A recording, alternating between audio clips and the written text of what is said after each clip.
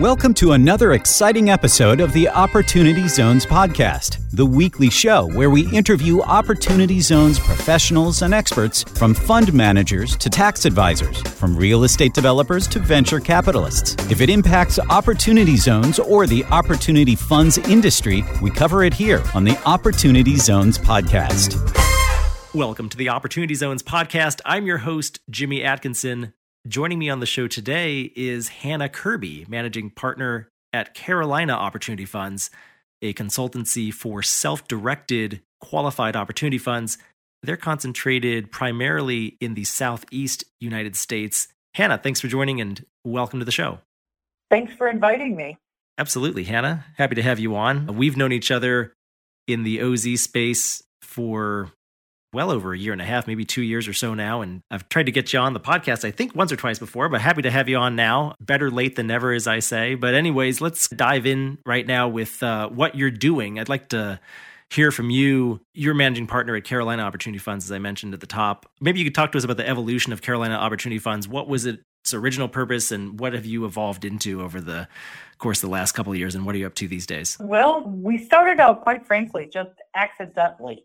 When opportunity funds first became something that was being written about back in 2017, I pounced on the idea of creating Carolina Opportunity Funds as a way to attempt to direct capital towards tertiary markets within the Southeast, particularly in the Carolinas, recognizing the need and also that the Raleigh-Charlotte area, Greenville, South Carolina, were really high growth areas. And so their surrounding tertiary cities were probably primed for development and primed for economic development particularly, but possibly wouldn't be noticed in the larger area of private equity.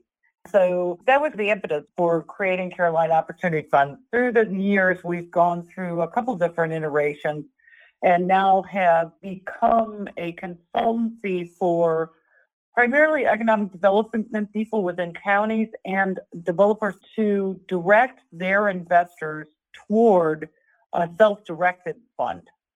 So I can give you a little bit of background on that if you'd like. We're mostly looking at development that would happen anyway, whether or not it was inside of an opportunity zone or whether or not it was done through an opportunity fund.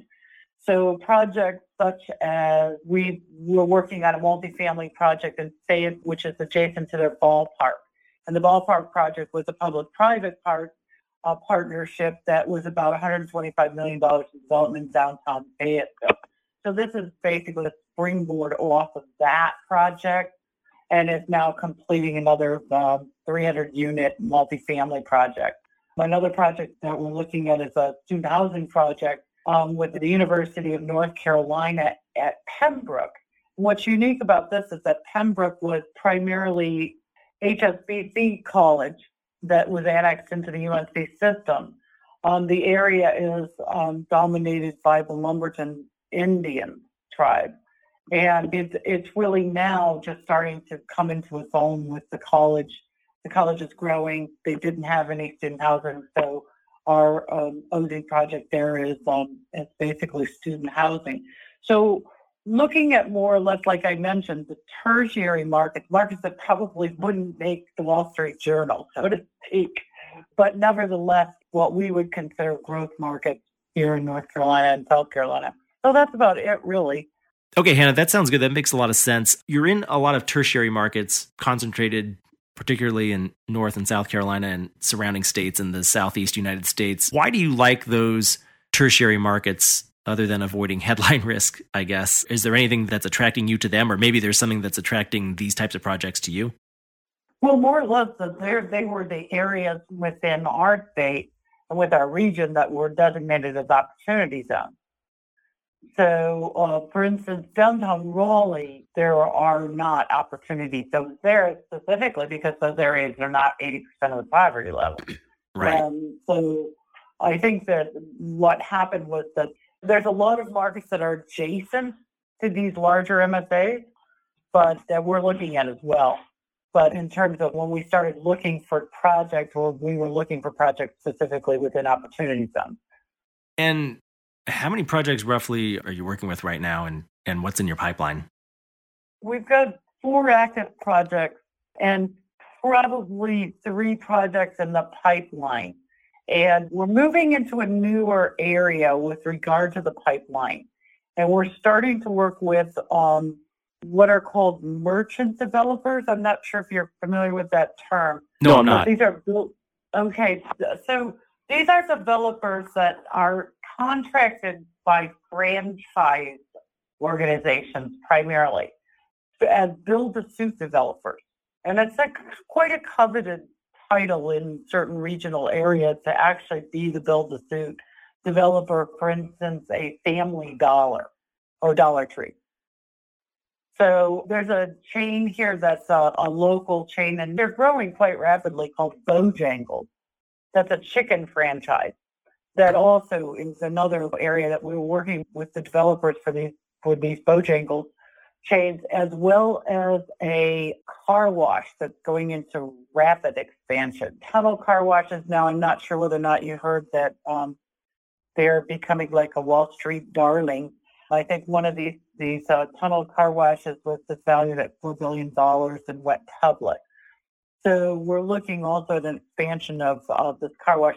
And the areas that we're moving into, just to give you kind of a generalized area, like I said, they're adjacent to some of the major metro areas, but they're like the suburban areas. So these are the areas where you're starting to see some retail expansion. We call it community retail, especially if it's in an opportunity zone, that will create jobs, will create some economic multipliers in terms of the types of.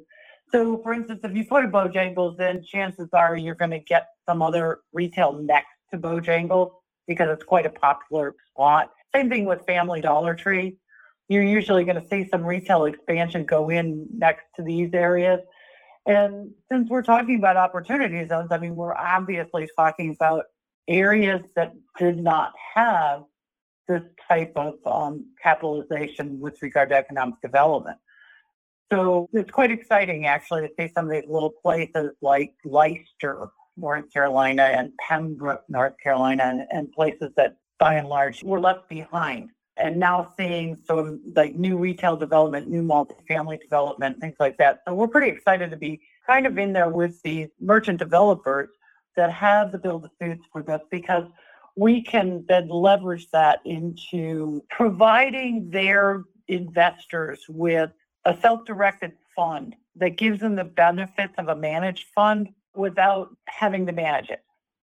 So the merchant developers essentially in some of these areas that have traditionally lacked capital are serving as catalysts in many ways, right? In some of these communities, they're attracting other retail investments and other types of investments in the community. That's what I mean by catalyst. I kind of view opportunity zones in many of these areas as catalytic type investments that can help spur follow-on investments and get the snowball rolling, essentially. That's a great terminology to use as well. Yeah. Well, thank you. So let's talk about how you are working with some of these self-directed funds. And I'm curious what partners you're using and what value you're adding, Hannah, at Carolina Opportunity Funds. Can you go into some of the logistics of how you set up these self-directed funds? Sure. Well, the first thing is, and I'm sure you've run into this as well, is that basically a lot of the OZ dialogue, if you will, is more or less educating the player. So you start off providing the benefits of the initiative, but the benefits of the initiative relative to the project in question. And what we do then is we take like a financial modeling approach and say, this is what this investment looks like within an opportunity zone, and if it's held for 10 years. So we provide then the financial modeling, more or less a presentation, if you will, that shows some of the demographics of the area, as well as the actual pro forma numbers for the project itself, but relative to what that project looks like when you put it in a post-tax context. Because most of the time when you're looking at an investment, right, you're looking at that in pre-tax dollars. And with those Z's, you really need to look at what are the post-tax benefits, and one of the biggest benefits, especially in real estate, is depreciation. Absolutely. And the all else being equal, if you're looking at two different projects, one's in an OZ and one's not, the OZ project's IRR numbers don't need to be as good as the non-OZ pre-tax IRR numbers, right? Because that tax benefit helps juice those returns more than the pre-tax numbers might show on a typical pro forma projection. Exactly that. Although they have to kind of almost be comparable. I mean, they have to be within, you can't really get too many percentage points off that, where people start to think, well, this really isn't a good investment, and Sure. Who cares if I hold on to it for 10 years? So you have to, again, which is why one of the biggest things that we do with the developer in a consultancy kind of arena is provide them with those numbers so that they understand fully who their competition is in terms of capital dollars and go there. But when you get right down to it, even when you look at the tax benefits from capital gains, one of the biggest benefits at the end of the day is depreciation. Right. And I cut you off right before you're about to get into that, but talk us through that a little bit more. You're talking about there's no depreciation recapture, right? Right, exactly that. And if you look at depreciation recapture, specifically when you look at it in certain retail environments, so there's depreciation accelerators that are out there for certain types of businesses and certain types of franchise businesses and certain types of buildings that accelerates the depreciation. So for instance, if you look at like traditional multifamily, maybe that's a 30-year depreciation. And if you look at a car wash, so you get a 10-year depreciation, which you've got a fully depreciated asset at the end of 10 years with no recapture. And yeah, that gets to be quite enticing, especially, but again, you're not looking at a $40 million project, you're looking at a $3 million project. So, but that's still very compelling. And that's interesting. It becomes more compelling. I have to study my depreciation tables a little bit more. I wasn't aware of that. Well, it's funny because I really wasn't up on this until I started working with franchise developers, who basically was like, well, what about the depreciation recapture? So that became something that I learned about as well, just from working more or less with them, because I think they use that as a big part of their pitch. Right. No, I think that's huge. I oftentimes refer to that depreciation recapture elimination as the fourth hidden benefit of opportunity zone investing. The first three being obvious: the deferral period, the reduction, and the elimination of capital gains on the back end from appreciation of the OZ investment itself. But that fourth hidden benefit can really juice the numbers quite a bit. You don't hear about it a lot, but yeah, the depreciation recapture elimination. Gosh, especially with a car wash, now that I'm learning something new every day here, you can fully depreciate that within that 10-year hold, coincidentally enough. So that's interesting. Very interesting. Yeah, I mean, basically, again, that makes an investment in this really quite compelling. So some of these things are exciting within their own right, even though they're smaller investments than some that we've seen within the OZ space. So it more or less works along that we work with the developers. The developer may have their own investors. They may have people that they know. A lot of times locally, especially in some of these really smaller markets, these are community leaders that, may have capital gains to spend, but fully understand what the development itself is going to mean for their community. And if they get an extra tax benefit by investing in that, they're all for it. Having said that, the other part of this is the opportunity fund itself and the transactional data that is required to keep an opportunity fund compliant. That can change when you think about a 10-year investment, right? We're going to go through numerous legislative changes over that 10-year period, as well as, administration changes. So we're already seeing now that the luster of this initiative is not quite as bright with the current administration. So one of the benefits that we provide is we're giving investors that security of compliance through our involvement with our suppliers that they might not otherwise have if they create their own fund. Because anybody can create their fund, right? You can still create your own fund and just declare that you're a fund. However, you do want to make sure that you keep abreast of all the legislation that's coming forward, all the compliance issues, the reporting issues, especially on jobs reporting, and that type of thing that are going to basically certainly come out of some of the stuff that's in Congress right now.